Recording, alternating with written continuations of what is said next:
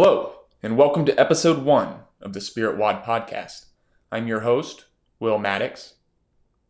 I'd like to take today to have a slightly longer introduction than normal, as this is episode 1 of the podcast, and believe a brief explanation is in order for the purpose of this podcast and the reasoning behind creating it.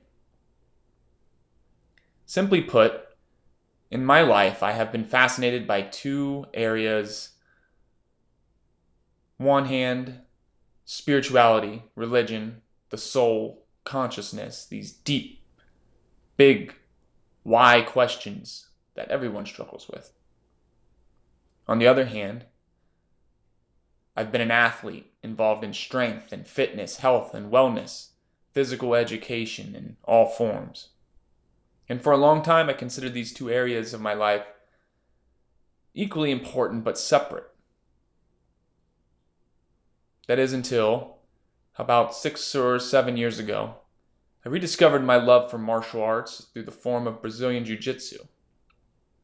And it was in the practice of this discipline that I truly learned about the interplay of spirit and the physical body. Warriors for centuries have talked about a warrior or fighting spirit. And that was just one example of how the realms of spirit and the physical are not as distant as they seem. I thought it would be interesting then to reach out to some individuals that I follow on these social media platforms and get their perspective on this issue. I noticed a large percentage of high-functioning athletes did, in fact, subscribe to some form of religious or spiritual practice. Now, some were Muslims, some were Hindus or Christians, or some other esoteric religion that I didn't understand fully. But all the more reason to sit them down and discuss with them their point of view on how things really are. Even better if one was a weightlifter or one a gymnast, maybe a dancer and an ultramarathoner. So, decided to do just that. This podcast is a result of me very naively thinking that it would be easy to be an interviewer and a podcast host, and reaching out to these people in order to get their opinions, thoughts, and feelings on the matter. So take it for what it is. It's not an attempt to sway or convince anybody of anything. A spiritual journey is one that, in my opinion, must be an individual journey. But since I'm here and curious about these things, I'll pick the brains of, say, today's guest, a classic Christian strongman, an archetype that we will see again and again in this podcast. James Fuller, better known as Strongman Archaeology on Instagram, believes in old school weightlifting and traditional Christian values. He's a great guy and was very generous with his time with me and in answering any of the questions that I had for him. He's also one of the first people I started following when I got on Instagram, and has been nothing but helpful to me in any sort of training questions that I offer him. He's taken the time out of his day, as a good Christian would, to reach out. So, that being said, without further ado, I present to you episode 1 of the Spirit Wad podcast with James Fuller.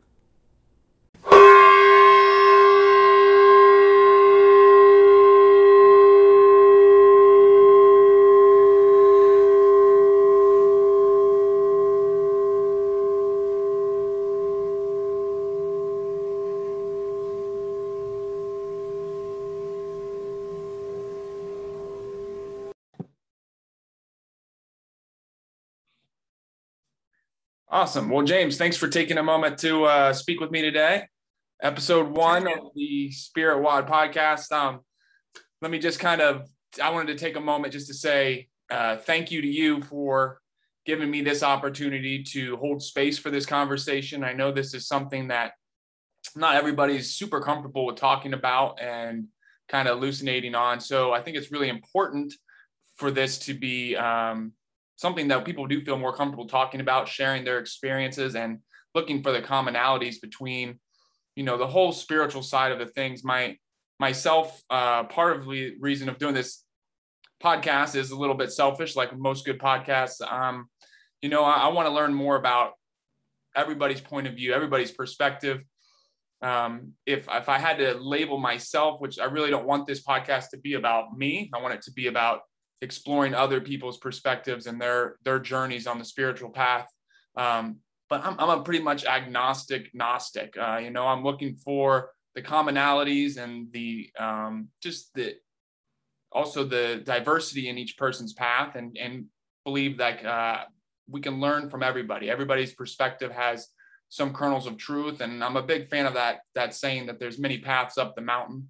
And not necessarily does every of my guests need to agree with that perspective either, but I think it's good for people to have this opportunity to kind of speak their gospel, if you will. And so once again, just appreciate you for taking the time, letting me hold this space. And I'm very grateful and very, very thankful for you to do so. Yeah, no, glad to be here. Awesome. So why don't we start off with just telling the people a little bit about your background in fitness first, fitness and health and wellness. You're somebody that I really enjoy watching their videos on Instagram. You're a big inspiration to me. One of the first people I kind of noticed in the whole old time strength, forgotten lifts type of space. So, I'm definitely a big fan and definitely appreciate all you put out there. But for those of us who might not be more familiar with you, why don't you tell us a little bit about your background in weightlifting, bodybuilding, all of that good stuff? I started out about 37 years ago. Bodybuilding was pretty much it. I mean, other things existed, but if you were on your own, you didn't have an influence from a family member, or you didn't have a powerlifting or weightlifting gym in your area. Arnold was big at the time, and it was making bodybuilding look very attractive. So Arnold was big. That was a big influence. I've been suffering back pain, sciatica. Now I know that it was sciatica. And I just simply reasoned that at 13 years old that both my parents had back problems. And I reasoned that I was also going to have back problems because they did. And I said, well, I'm going to make sure I'm going to be able to go to work. So it was out of complete ignorance. People didn't train to get better back then. When you did bodybuilding, it was all because you were either gay or narcissistic or a combination of both. Even some of the men would say, well, 2 hours in the gym is 2 hours overtime you could be putting in at the factory to put more food on the table or to help out your family more. So there really wasn't a positive outlook towards spending your time training. This is back when if you got diabetes, adult onset diabetes, it was a slow death sentence. There was none of this, well, maybe you ought to, that it's reversible, that if you lost a bit of weight, did some more exercise and ate better, you could come out of that. So it was out of complete ignorance that I started training just so I'd be able to work, not realizing that eventually from the training, my back started to feel better and my sciatica went away. And it's been slow hints over that bodybuilding I did for 20 years or so, about 20 years of bodybuilding. I had small hints here and there that was kind of leading me to, hey, you can do more with this than just develop your muscles. And I was always an athlete, so I was always athletic. But bodybuilding wasn't seen as something, bodybuilding magazines are trying to promote it as the answer to everything, but whatever your magazine is, it's always going to promote it as the answer to everything anyways. So, but I started getting hints about how useful lifting could be. And it's slowly brought me to here. But remember, like I said, back when I started, there was no lift, even chiropractic was looked at as like witch doctor type medicine. Like it really didn't have any respect. So it's been a long, interesting journey after bodybuilding and then getting into powerlifting and weightlifting and strongman and and eventually old time strongman. I got into just because I'm a history buff. So I'm like, well, why don't I look at what historically they used to do? And I was competing in old time strongman, and I started realizing that there was actual merit to it. It wasn't just fun to do an arthro lift in a meet or a hack lift in a meet, but that it actually had some application to regular everyday people. It's been interesting. It's been an interesting 37 years learning what I've learned, and slowly piecing things together on my own, and just seeing it change. It's just so weird. Like I was writing online today, I'd written that I trained for, I think, 25 years before I ever saw bumper plates in a gym. And that was just a random set of bumper plates from the 70s or late 70s, early 80s. You know, bumper plates really weren't a common thing in gyms. Well, whenever CrossFit really started to take off, what would that be, about 2000? Yeah. 2005? Like yep. And that's when, like, weightlifting shoes, I never saw weightlifting shoes. Never. You know, unless I competed at a weightlifting meet. But here in Maine, we hadn't had a weightlifting meet since 1987. So yeah, it's been interesting. It's been an interesting ride, realizing the bodybuilding was good, don't get me wrong, but I started learning about the mobility that you could build with your weights and how they could actually work together, and actually they're two sides of the same coin. You can't have one without the other. You can't ignore.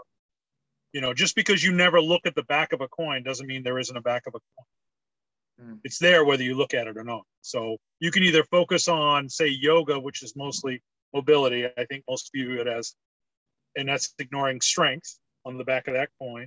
Or you can be someone who just goes for strength and has the bare minimum mobility so that you can squat a lot or bench a lot or whatever you want to do. And that's ignoring the back of that coin, which is mobility. But you're better off if you look at both sides of that coin and you appreciate the beauty of each, you know?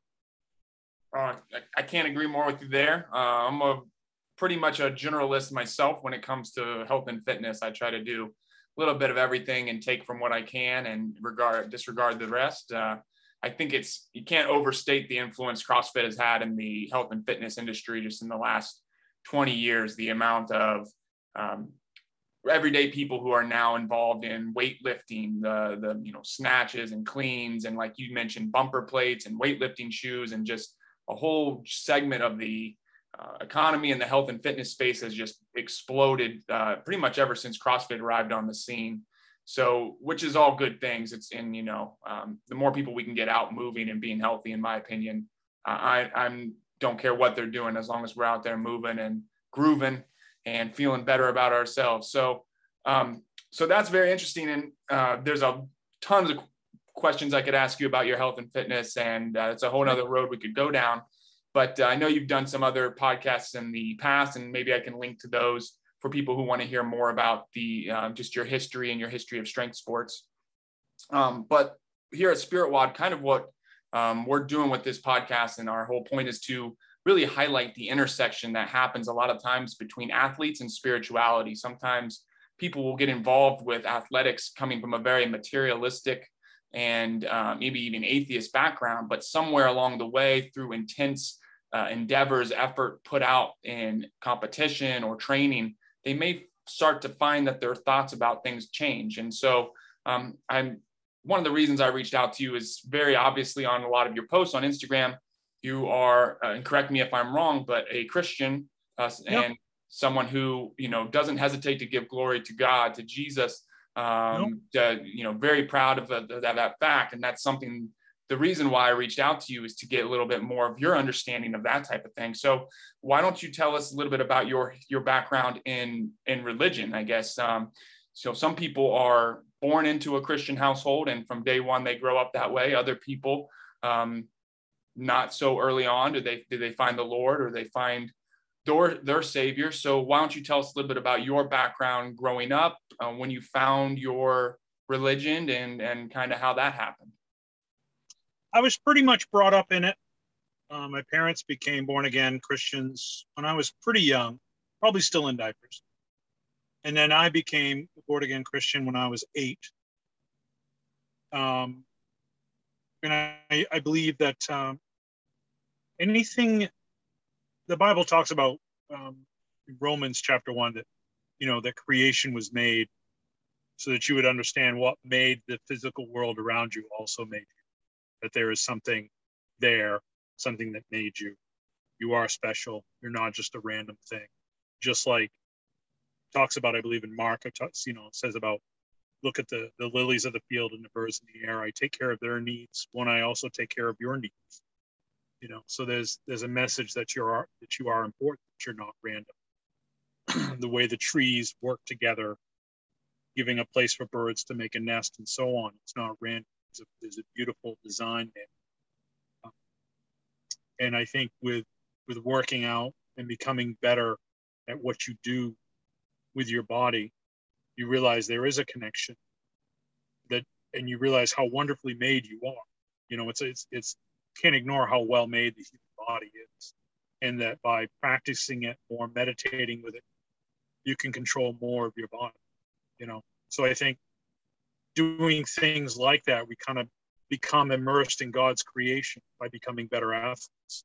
And I think it's hard to ignore that. You know what I mean? It works too good to say it's random. I think that's a big reason why whenever we're immersed in God, I think that's why it brings us to it. We just can't ignore it. The more you do with your body, the more you have to appreciate how beautifully and wonderfully made it is. You look at a lot of the Apollo astronauts that went to the moon, and how many of them became more spiritual after being on, because they just realized there's something so much bigger. They're surrounded by God's beauty, and I think it's a similar situation. Yeah. And I hope I answered your question. I was trying to. Well, these are big questions, and these are certainly questions that you can elaborate as much as you would like, as little as you would like. And I'm going to use some terminology here that is pretty non-denominational and as objective as possible. And I don't mean that as a slight towards any of your religion or any else's religion that we have on the podcast, but simply as a way to be, let's say, the most accessible or the most palatable to the masses, right? I want to have something that anybody can pick up, any denomination, religion, and be able to find truth and things out of it. So I'll use that language. You feel free to use whatever language soul speaks to you. So, well, you gotta remember, whether we're talking Christianity and salvation, or whether we're talking the best mobility work for squatting, nobody likes listening to a car salesman. Nobody likes a hard sell. I don't like a hard sell. I'm a typical Mainer. If you put even a little too much pressure on us, see you later. We don't care if it's the best deal in the world. Like, we got to come to it. You got to let us come to it, and it's the same thing. I don't try to pressure people into Christianity or anything. It's if they want to talk about it, if it's something that comes up in conversation, it does, but it's not something I'm looking to force or inject into the conversation, because I think you win more bees with honey than you do with vinegar. So you have to be ready for when people you have to be ready for when people are ready, whether it's you're talking training or beliefs or anything really, Well, and that's, I find that there's a lot of common ground there with your training. It comes down to your beliefs. I'm very often not with my personal training clients. If they're not ready, if they're not believing that they can do something or that something will be beneficial for them, then it won't be. And I can't change their mind. I can only, you can lead a horse to water, as they say, but. So pretty much the results I get speak for themselves. Once I get them feeling better and moving better, it happens the same every time. It's kind of funny. Someone will come back from a weekend on a Monday for a training session, and they're like, "Hey, I did this Saturday or Sunday," and I go, "You can't do that." They're like, "What do you mean?" I go, "You told me you haven't been able to do that in years." And they'll go, "Oh, yeah, that's right. I forgot." I'm like, "Well, you must be healed if you forgot you couldn't do something." And so once that moment happens, or something along those lines happens, because I don't tell people, "Hey, I'm going to give you this. I'm going to give you that. You're going to feel so good." I don't do that. I'm like, let's see how this goes. Let's see what you get from it. You're either going to get a lot or nothing or something in between. Let's see what you get and see what it does for you. Because you can't write the script for someone. You got to let them have their own story. And that's why I try not to get too specific with my recommendations. I want people to have their own journey, to have their own discoveries, just like I did. Granted, I made a lot of mistakes, and I'm trying to help people not make mistakes, but you got to balance that with, you got to help people, kind of nudge them in the right direction. Don't say, do it exactly the way I said. Just try to nudge them in the right direction. But once you get people actual legit results, that's the best sales in the world, because then they'll do whatever you want. They're willing to try it out. But you got to give them something. You got to give them something they haven't been able to do in a while, you know? And then when they're like, hey, this is possible. I can heal from this. I can squat with a bar on my back for the first time in 2 decades because my shoulders aren't killing me anymore because we have fixed what's wrong with my shoulders. Well, what else can we do? What other kind of crazy stuff can we do? And they just realize that it's just tools. They're not as intimidated by it. They realize it can bring them where they want to be. So you have to understand the psychology of the person you're working. Because at first, if I'm training you, you're going to have to do what I tell you no matter what, because you don't know anything. But from day one, from workout one, you should be taking in what works for you, what doesn't work for you. And over time, the roles are going to reverse, where I'm just kind of some guy that makes suggestions, and you have the knowledge to go, no, I don't need to do that, or no, that's not going to work for me, you know? So I believe in a personal responsibility. If you want to get better, I can help you, but it's not up to me.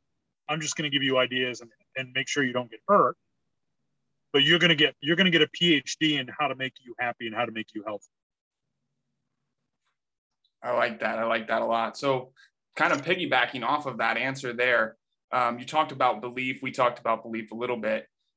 For you personally, what are the core tenets or sort of philosophies to your belief system?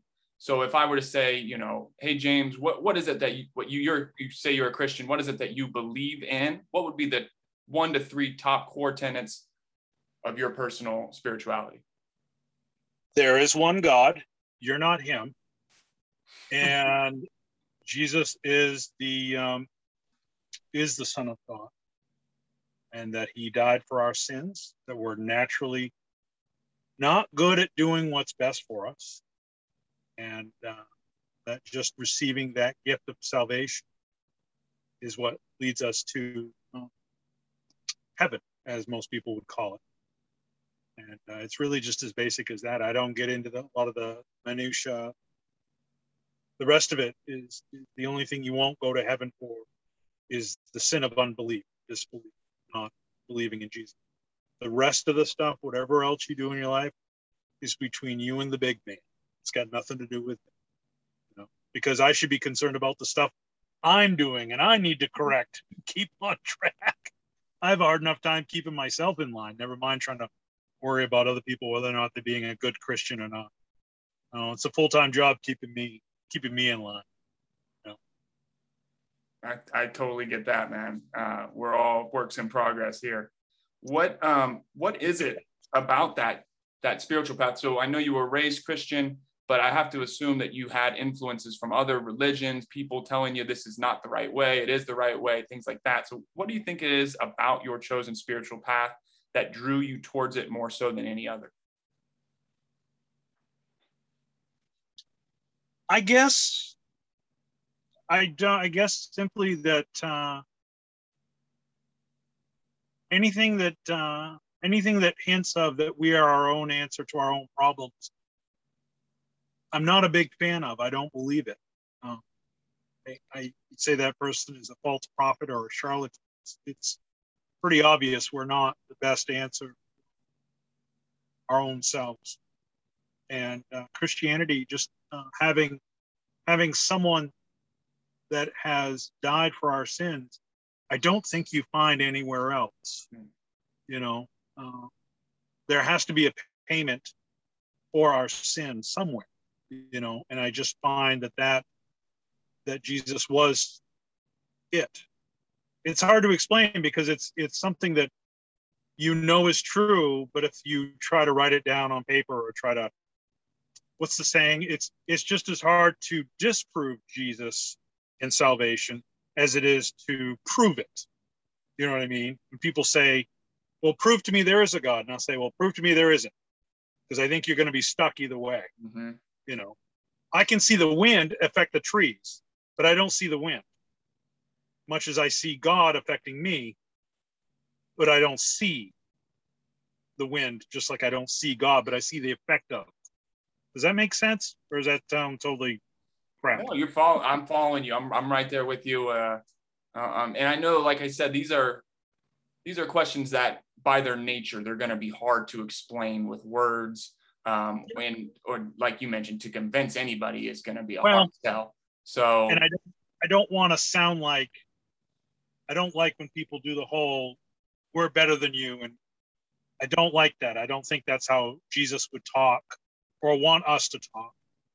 I just don't think I just don't think that's the right attitude. You know, was that saying when you're pointing your fingers at someone, remember you got 3 pointing back at you. So just be careful whenever you're pointing your fingers, you know? So yeah, the main thing with Jesus is that in Christianity, Christ, just having someone that has set themselves up to pay for our sins. I think that was the big differentiation, the big difference between other things I've seen, you know. And to me, it's really obvious we don't do what's good for us. It's a lot of us don't, you know. A lot of the things that are spiritually good for us, we just don't naturally do, you know. Left to our own devices, we do some pretty bad things to each other, you know. Because I remember someone saying, well, that religion, that Christianity, that's just population control. And I countered with, so you don't think we need some of that? Of course, I think Christianity is a lot more than population control, but I think population could use a little bit of help the way we're acting. So I don't know. I think discipline is something we need, you know, something that disciplines us, that gives us a motivation, a reason to be better, you know, to reach out more, to love more. I think those are things we need. You know, it's very easy to be selfish. People are very good at being selfish today. It's amazing how selfish people can be, you know, and it's sad to see. But it's to me, it's because we've gone away from God. We've turned our backs. You know, when we worried more about going to church, when we worried more about Christ and God-like things, I think we were better as people, you know. Because it's funny, Christianity's never been it's not, in my lifetime at least, I don't think of Christians as going and bombing certain areas or killing people or anything like that. It seems to be, we want you to be a part of what we're a part of, but we don't, it's not really an attack-based approach, you know what I mean? It's pretty low key. If you disagree, you disagree. You know, I'm not one of those Christians that I insist that nobody swears around me. I don't want people trying to act a certain way because I'm a Christian. Be who you are. I don't want you to associate any negativity with my Christianity. You know what I mean? It just doesn't make sense to me. I don't think Jesus was that way. I try to look at stuff, how would Jesus act? And there are times when Jesus would get angry, you know, where he was at the temple and got angry and overturned a bunch of tables, got really upset, got violent. You know, there is a time to be disgusted with sin, to be with sinful things, disgusted. I don't know. I just try to really try to do the best I can with that belief. But it's definitely, I don't like getting into the whole trying to say a religion is better. I just say, believe in Jesus and you'll be okay is the best. Well, I think with one thing that all religions today at least can kind of agree on, it's that we've lost our way. You know, no religion is happy with the amount of people that they have with them, right? So on the whole, spirituality is kind of on the downward trend, which is, again, part of the reason I'm doing this podcast, to kind of hopefully reignite that fire in people and turn away from this sort of materialistic worldview that has gotten us into so much trouble here. We're it's so subtle, you know, because they say Satan is very subtle with the way that the influence comes in. And I was thinking about a post I was going to do, and I haven't done it yet, but I was thinking earlier today that, I'll be 50 years old in November. And, when I was growing up, almost nobody was on medications. You might have one or two adults you know of that was maybe on a blood thinner because of a stroke, or maybe with high blood pressure medication. But that was it. Maybe somebody that was getting older and out of shape had insulin. And now, look at how many people are on medications now from a very young age, and that's leaning on men to take care of your problems rather than saying, this is the body God gave me, I should take care of it. And I think Christians are horrible about it. I've always complained about that with other Christians that, yeah, you may not drink and you may not smoke, but you sure eat a lot of sugar and you're definitely overweight. And I don't think that's what God wants us to do with our bodies. I think we're supposed to be healthy, So, but it's funny looking at the changes, that perspective with pharmaceuticals. Like kids now, when I was in school, no kids were on any medications. It was like the last year I was in school that you started seeing kids with ADD being defined and given medication for. And I'm like, we all had ADD. And the cure for it was my father's red leather belt if I didn't get my grades in. That was the cure for my ADD. All kids. I don't think it's natural to tell kids to sit in a classroom. Mm-hmm. And to say, well, your son is easily distracted or your daughter is. Well, good. That means they're a healthy kid. I don't want a kid that's good at sitting in school all day. I don't want that. But we've been kind of the subtle way of depending more on man for our answers. So I think it's sad to see all the medications people are on that they really don't need. And you look at the TV commercials and the side effects are, the cure is worse than the cold itself. So I think there's a lot of subtle ways we've gotten away from depending on God and believing in Him and trusting in Him. Well, I think the whole pandemic has been a big part of that. If you had told me this was going to happen the way it happened, I wouldn't have believed you. And I'm really surprised at the amount of people that have given into the fear. I couldn't believe it. No matter what you believe about the pandemic, fear is never the answer. You know what I mean? So it's just sad to see.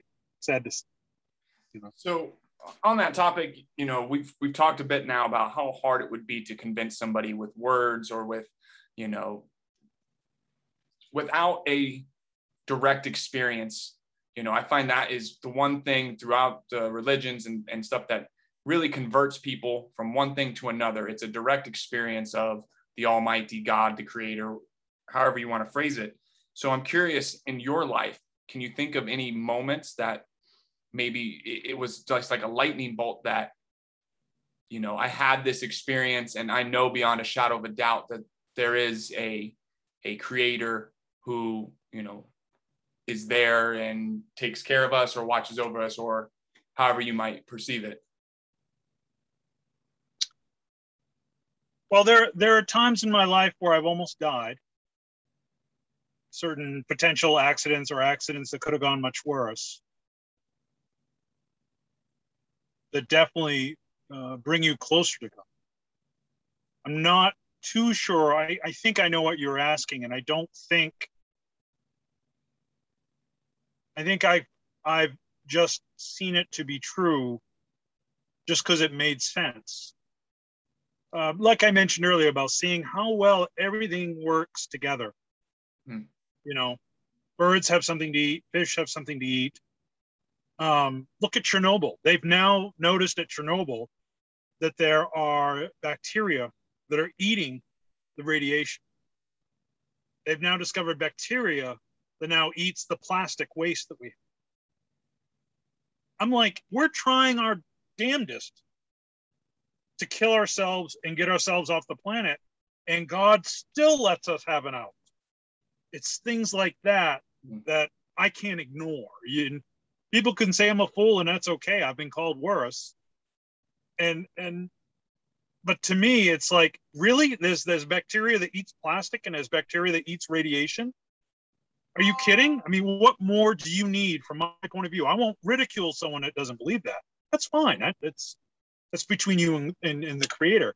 But to me, things like that, I'm like, oh my goodness, we're doing everything we can to ruin it. And God is still loving us so much, saying, I knew you guys were going to try something like this, so I made sure there was a bacteria that can kind of help you out, you know. And I'm like, man, just too good to us, in my opinion, you know. So I'm sorry I don't have a big, huge aha moment, but things like that, and just how it all works together, you know. Bees need pollen, so we have flowers that have pollen on them, so bees can do their thing, and to help the plants replicate, you know, to make more plants. It just all works so perfectly, you know. It's just too big to ignore for me. Does that make sense? Yeah, absolutely. I think, there's a lot of ways people come to those aha moments. Just some examples I've heard have been either through, intense meditation or psychedelic sacraments or intense physical endeavors, whether that be athletics or even combat. And then, it could just be as simple as you look outside and you see, your grandmother coming up the street, and something just sparks inside of you that tells you that there is something more than what we're privy to here on a day-to-day basis, that there's something larger than just that material world that we inhabit most times during the day. And so it could happen 1,000 different ways, and it might not be a giant aha moment, but it might be a small trickle of realizations that finally lead to a light switch that comes on and oftentimes makes people switch their entire worldview. So and it could be, I think God is patient with us. There's in the Bible, it'll talk about how we're not given more than we can handle. God is going to test us, he's going to push us, but he's not going to push us beyond the point that we sin. And it's like, there's a reason why it's called growing pains, not growing comfort. If you're growing, it's uncomfortable. It's going to be uncomfortable. It should be uncomfortable. It's just, it's like that story about the little boy and the butterfly. It's his birthday. He just got a jackknife. And, of course, the story's a little dated because back when I was a kid, getting a jackknife was a big deal. And he's walking off in the woods, and he's, cutting this and slicing that because the knife is sharp and new. And he sees a chrysalis, and he sees a butterfly trying to get out. So he decides to carefully help the butterfly. And he gently cuts the chrysalis, the cocoon, and the butterfly falls down and dies. And he's just horrified. He's crying, runs to his father, and tells him the story, how he killed the butterfly. And he said, well, you didn't do anything wrong. You're trying to help, but that struggle of trying to get out of the cocoon is what teaches the butterfly how to get its energy to really flap its wings, to really get strong, and how to connect with those wings, so that by the time it makes it out of there, it has the strength, it knows how to connect with the wings, and it can fly. And that if you remove that struggle, you die. So we're meant to have a struggle, And I think God gives us that struggle so that we can grow, not because he hates us, but because he loves us. He wants us to be more than we are. And I think we look too much for heaven on earth. I think we look too much for getting out of work, going home, relaxing, because you've done what you've done today, done what you need to do. But is it really all that you need to do? Is there more growing that maybe you should do? I'm not saying we have to be going 24/7, but I think it's easy to slip into comfort, to slip into heaven on earth, not testing ourselves, and that's very easy to do, very easy. I have to keep on myself constantly to make sure I'm trying to grow, that I'm trying to do something uncomfortable,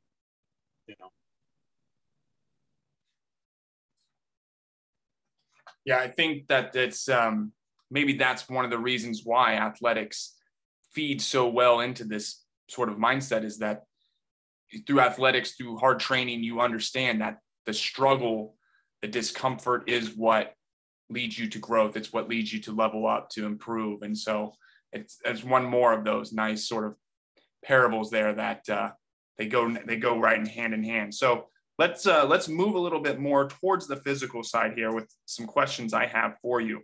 This first question I have is, I'm curious, how have you found focusing on your spiritual health, health to impact your physical well-being?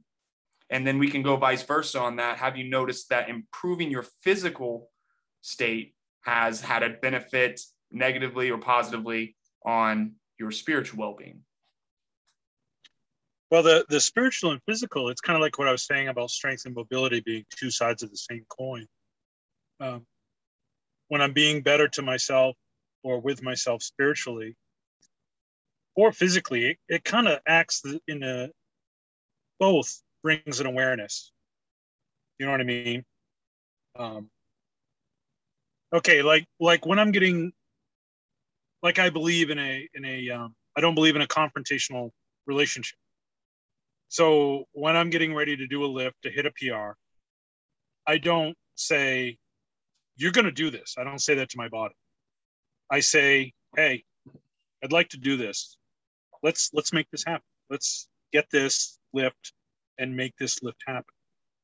I look at the spiritual and the physical as a partnership, as a journey together, you know? So when I'm more spiritual, it's definitely going to help me physically because it's just making me more aware of the creation God gave me, you know? And just like when I'm being better with my body, I'm honoring what God gave me. I'm being more respectful, not taking for granted what God gave me. There's a lot of people that can't do what I do.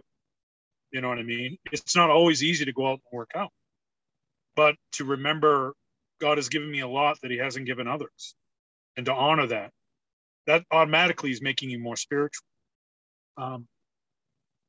Maybe this ties into that, maybe it doesn't, but people don't realize that when you work out, when you say you're going to work out, you're admitting you are worth taking time to improve. It's a very subtle thing that people never recognize. I don't hear anyone talking about, but it's something I've talked about on different podcasts. I've talked to people I train, is that just the simple act of saying, I'm going to go work out, whether working out is going for a walk or running a Tough Mudder. Either way, you're admitting that you're worth improving, that you're worth devoting time to. And I think that's a very powerful message when it's multiplied by how many years you've done it. You know what I mean? And it's just interesting to me that no one seems to talk about that aspect, you know. I love that. I've never heard anybody point that out before, like you mentioned, but I really like that a lot. You know, because you couldn't, if you really thought you weren't worth it, you wouldn't bother, right? There must be some part of you subconsciously that believes you're worth giving a shot. You must, or else you wouldn't do it. I mean, I could be wrong. I'm not an educated person, but I'm just kind of putting two and two together and saying the only way, if I didn't believe I could walk, I couldn't. If I didn't believe I could breathe, I couldn't. The only way I can work out is if I believe that I can work out, that it's got some merit, and that I'm worth devoting time and energy into that enterprise. You know what I mean? Absolutely. Yeah. It's all comes down to belief and gratitude and just being thankful for what we have. But like you said, it takes that initial belief of, yes, of yeah. I'm worth it. I'm worthy, and I shouldn't take for granted what I do have. Right. That shouldn't stop me from going out and trying to do better and do more.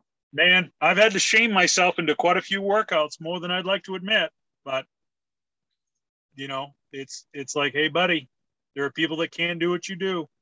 Maybe you ought to go out and be thankful and go do something. You know, you don't have to have the workout of your life, but you really should honor, you should show respect for the fact that you've been given a lot. You know, what's that saying? To whom much has been given, much is required. You know, I think I've been blessed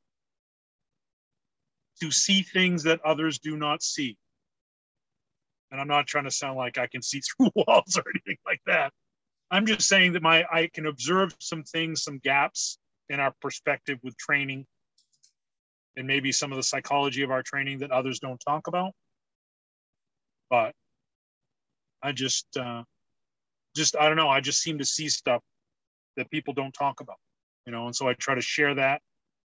And hopefully by sharing my message, they'll realize that that God has a lot more in store for them than maybe they realize, that they are important, that they are loved.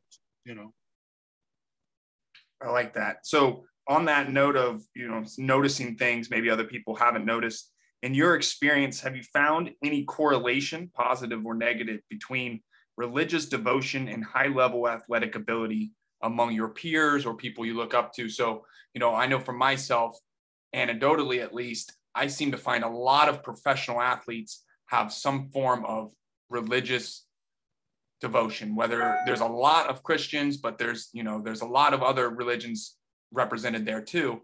And I can't help but think that one helps the other in some way, shape, or form. And I'm curious your thoughts on that. Yeah, it doesn't surprise me. I've always thought there was a high correlation. It would make sense. I think the better you become, it's almost like, I don't like calling martial arts a sport. I think that's really one of the worst things you could say about martial arts. It's not worse, but it's very, you could either say disingenuous or ignorant or rude, because martial arts, from what I've seen, seems to be much more than just going in and doing katas and throwing kicks and throwing punches. There's so much more to it, that to call it a sport is to really marginalize what it could be. You know what I mean? And so someone gets better athletically because they're an athlete, but I think they realize that it's more like a martial art. There's so much more of to me, a true martial artist is as much spiritual as they are physical. You know what I mean? And I'm not trying to judge anyone. I'm just, from my experience with martial artists through my life, the best ones are the most spiritual ones. Does that make sense?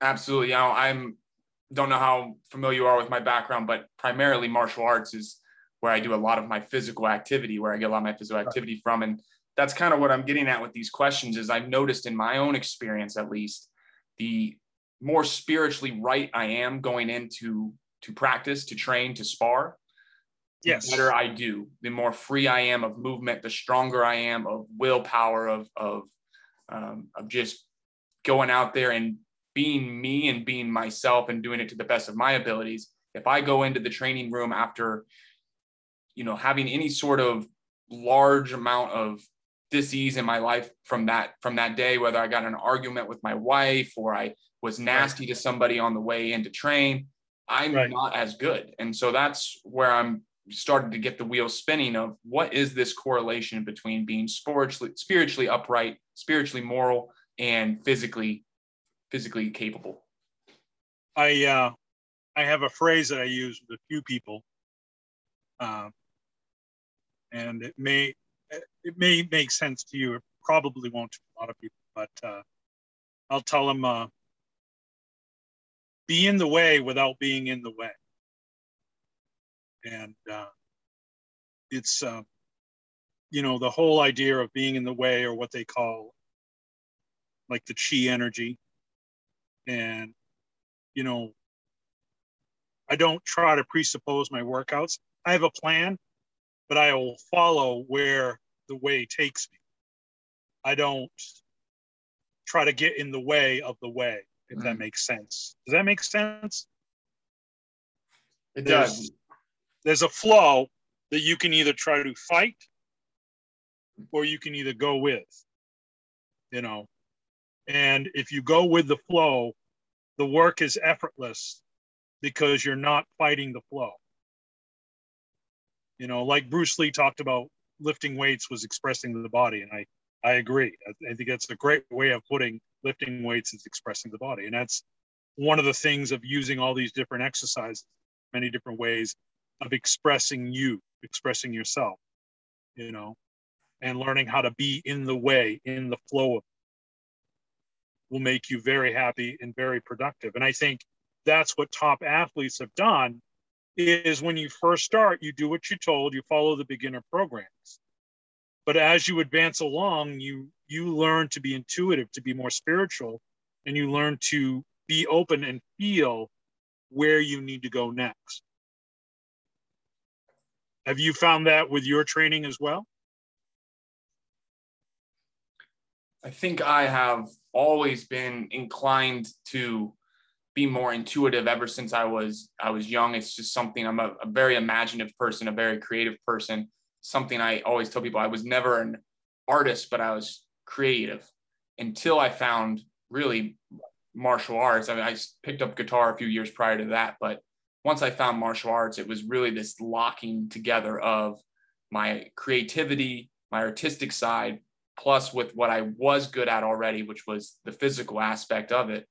And in martial arts specifically, you are competing against another individual, oftentimes trying to stop you from doing what you want to do. You're trying to stop them from doing what you want to do. And so there's this clash. But as much as you can make this clash a dance rather than a head-on-head collision, things, just like you said, they come easier to you. So I could, for example, start a roll with somebody, slap fists, and immediately try to choke them with some sort of, choke or head attack or something like that. And they're going to immediately put their defenses up and they're going to resist me. And then we're going to be in this battle. Or I could let it kind of progress naturally, see what opens up. And then maybe in our movements, maybe there's an opportunity to attack the choke. And so I go for the choke. And if they defend, well, maybe there's an opportunity to attack the arm. And so you go to the arm. And so if they defend the arm and then something else opens, and then you go from one to the other to the other. And it's a much more flowing way of approaching the problem rather than a dominating way of approaching the problem. And I think there's merits to both. That's part of what I'm doing here, is trying to do, figure these things out for myself. But I think that's a good way of looking at things, the Tao, the way, the force, however you want to kind of conceptualize it. But to be able to intuitively click into that is working with spirit rather than working against it, maybe. Right. You have to let go and let God, as the saying goes. Like the healing that they did, that Jesus did, I always believed was no different than what they do with Qigong, using the Qi energy to heal, And I believe that you don't get that unless you're very spiritual, very intuitive,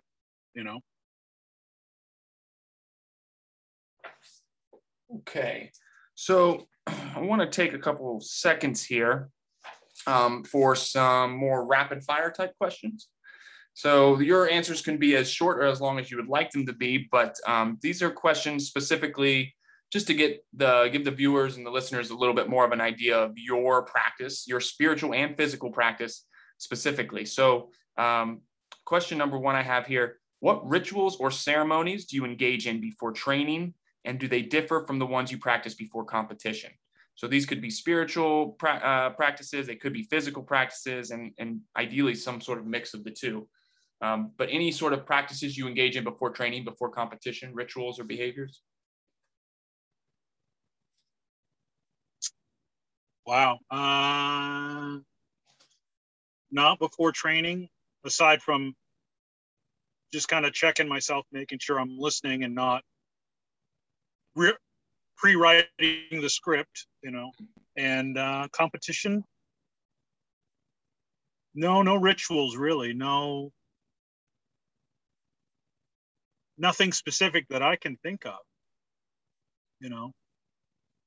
kind of the work is done by the time the competition's rolled around anyways, Sure. That's how I like to approach it too. But so no superstition. Some people, rub a lucky quarter or anything like that before they head out to compete.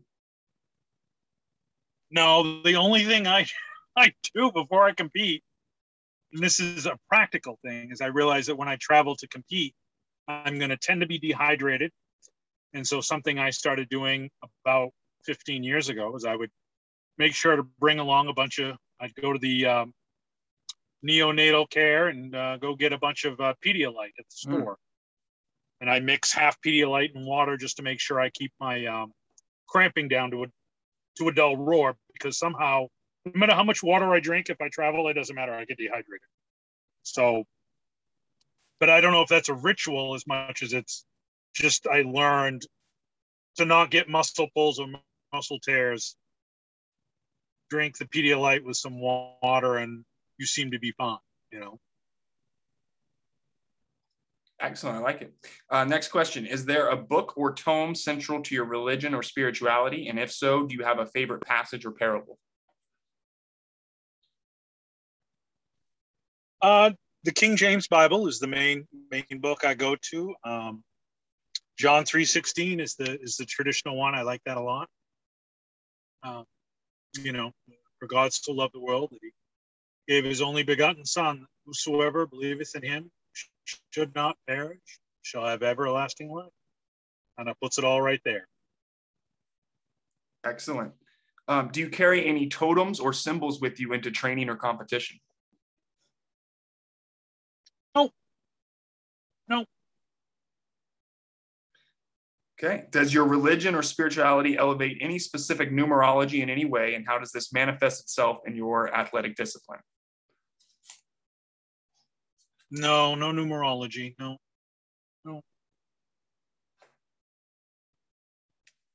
Okay. Boy, I'm boring, aren't I? Jeez, well, I got nothing.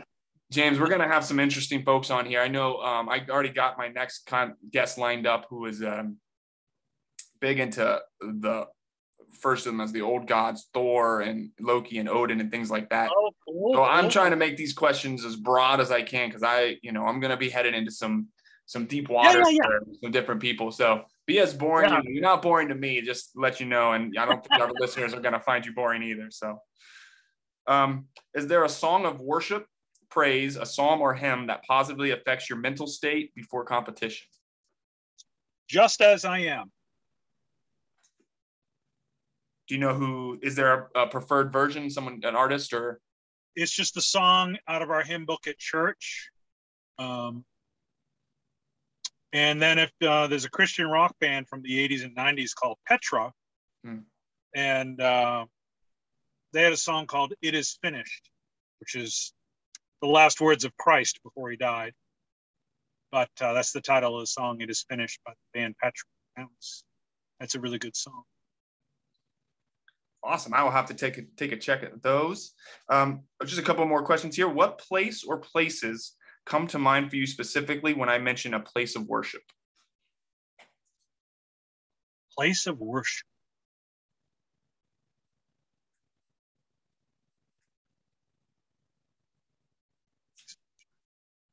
I mean, I guess traditionally a church, but I don't know. To me, it's for me, wherever I am, and I appreciate the beauty and wonder of what God has done, and right in front of me is, to me, a place of worship. God. Yeah, I guess place of worship would be a church, but it's not something that I have to go to on a regular basis. You know. Okay. God is everywhere, so therefore we can worship anywhere. Yeah. I like it. That's very similar to my own point of view as well. Are there any saints, yogis, coaches, or enlightened figures that have had a profound impact on your spirituality and or fitness? Spirituality, no. Fitness, Louis Simmons at Westside Barbell. I'd been there for a day. Got beat up by Louis Simmons for 3 hours or so with weights. It was the day after the Nationals, Powerlifting Nationals, AAU, back in 2007. I was already beat up. Big influence. Westside Barbell has been a huge influence on my training.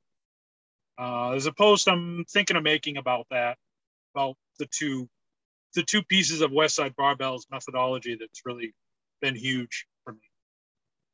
Bill Starr, who passed away just a few years ago, Bill Starr was big influence before Westside.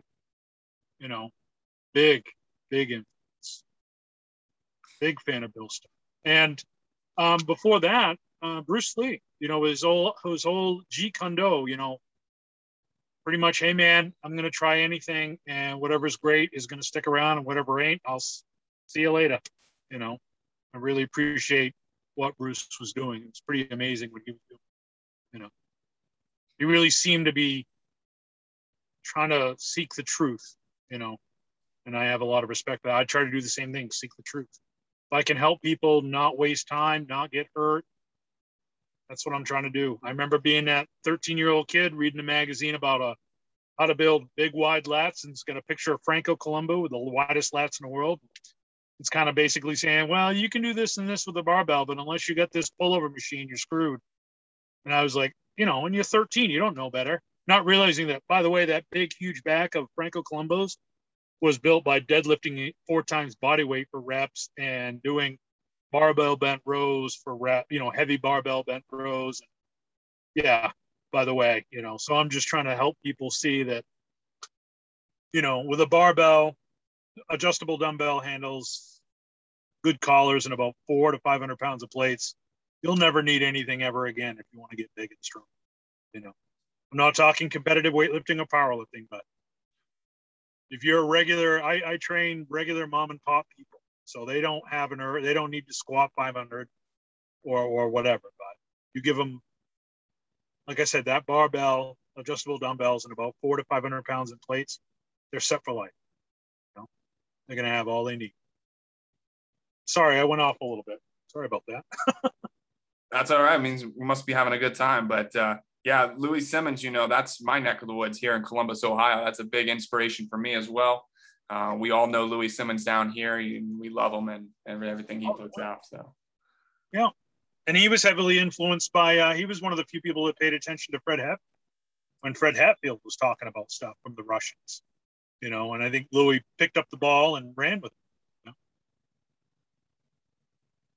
know? Okay, last question for rapid fire here.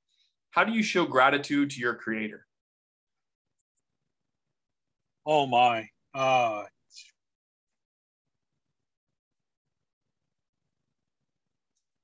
By saying it, by saying I'm thankful, by going to do something to show I'm thankful. Any way I can, any way I'm moved. Big part of, I think, being spiritual that maybe people don't realize it. The reason why you can't explain it is because you're what they call in Christianity, you're convicted. Something is put upon your heart. Your heart is heavy to act in a certain way, to do a certain thing. And it seems to come out of nowhere. And I think that's God working in you and through you, you know. But I try to show that appreciation, that thanks, verbally and through actions by trying to help others. And sometimes it doesn't make sense to do God's will, because the Bible will say that his ways are not our ways. So there are times that God will move you to do something that may not make sense, but down the road winds up being a really good idea that furthered God's job, his work. That's kind of the be in the way, but not in the way sort of deal. Back to that. Excellent. Okay. Well, James, I want to be cognizant of your time here, and I'm very appreciative for everything you've given me so far. I have just a couple more questions here. I have a lot more questions actually, but we will table some of those, and you know, if the people enjoy it, I'm sure that we'll find time to do a second one, hopefully. But just a couple last questions here before I let you go.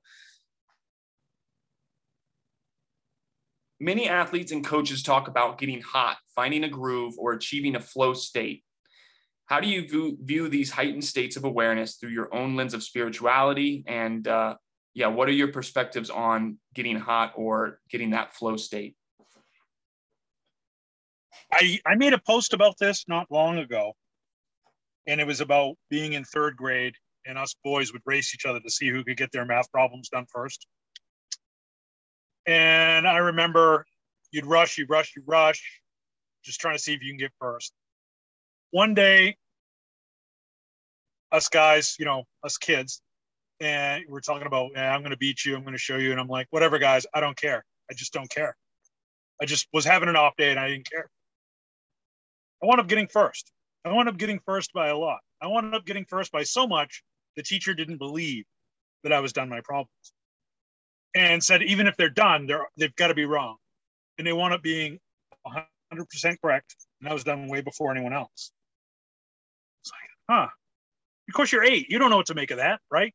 As an adult, you do. Because it's being in the way, being in the groove, being in the flow. So the next day I come in going, I'm going to get you guys again. I got almost last and I got so many wrong because I focused on it. I got in the way of the way.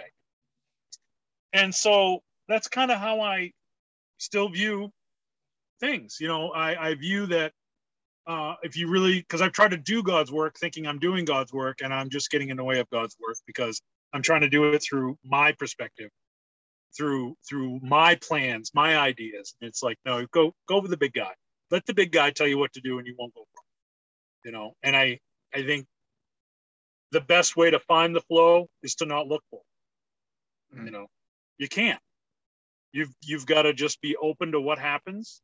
You can't try to prejudge it and say, well, that's dumb. I'm not doing that. No, do it. If that's what you're getting as a sense, you have to do it. Go with the flow. Don't try to write the script before it's written. You know, just be a part of the play, not the play, you know? Wow, James, you're starting to sound like a Taoist. I don't know if you have any experience reading Taoist philosophy and teaching. Yeah. Well, Jesus said, I am the way, the truth, and the life. And I've always thought of the way as Jesus, you know, and following Jesus is following the way. So I really don't think Jesus cares what name you call him. So I don't know. I noticed, like I said earlier about the Qigong healing, using the Qi to heal people, and what Jesus did. I think I think they're exactly the same thing. You know, I think by being spiritual and through meditation, you're able to use your energy to help others. You know. I like it. I think that's a great spot to end it on. James, if I could leave you with one last question, I would say in closing, is there anything else you would like to speak to in regards to the state of the spiritual health of the earth or its population in today's day and age? Any closing thoughts to give out to the people as far as, you know, spirituality and health and fitness goes? I would say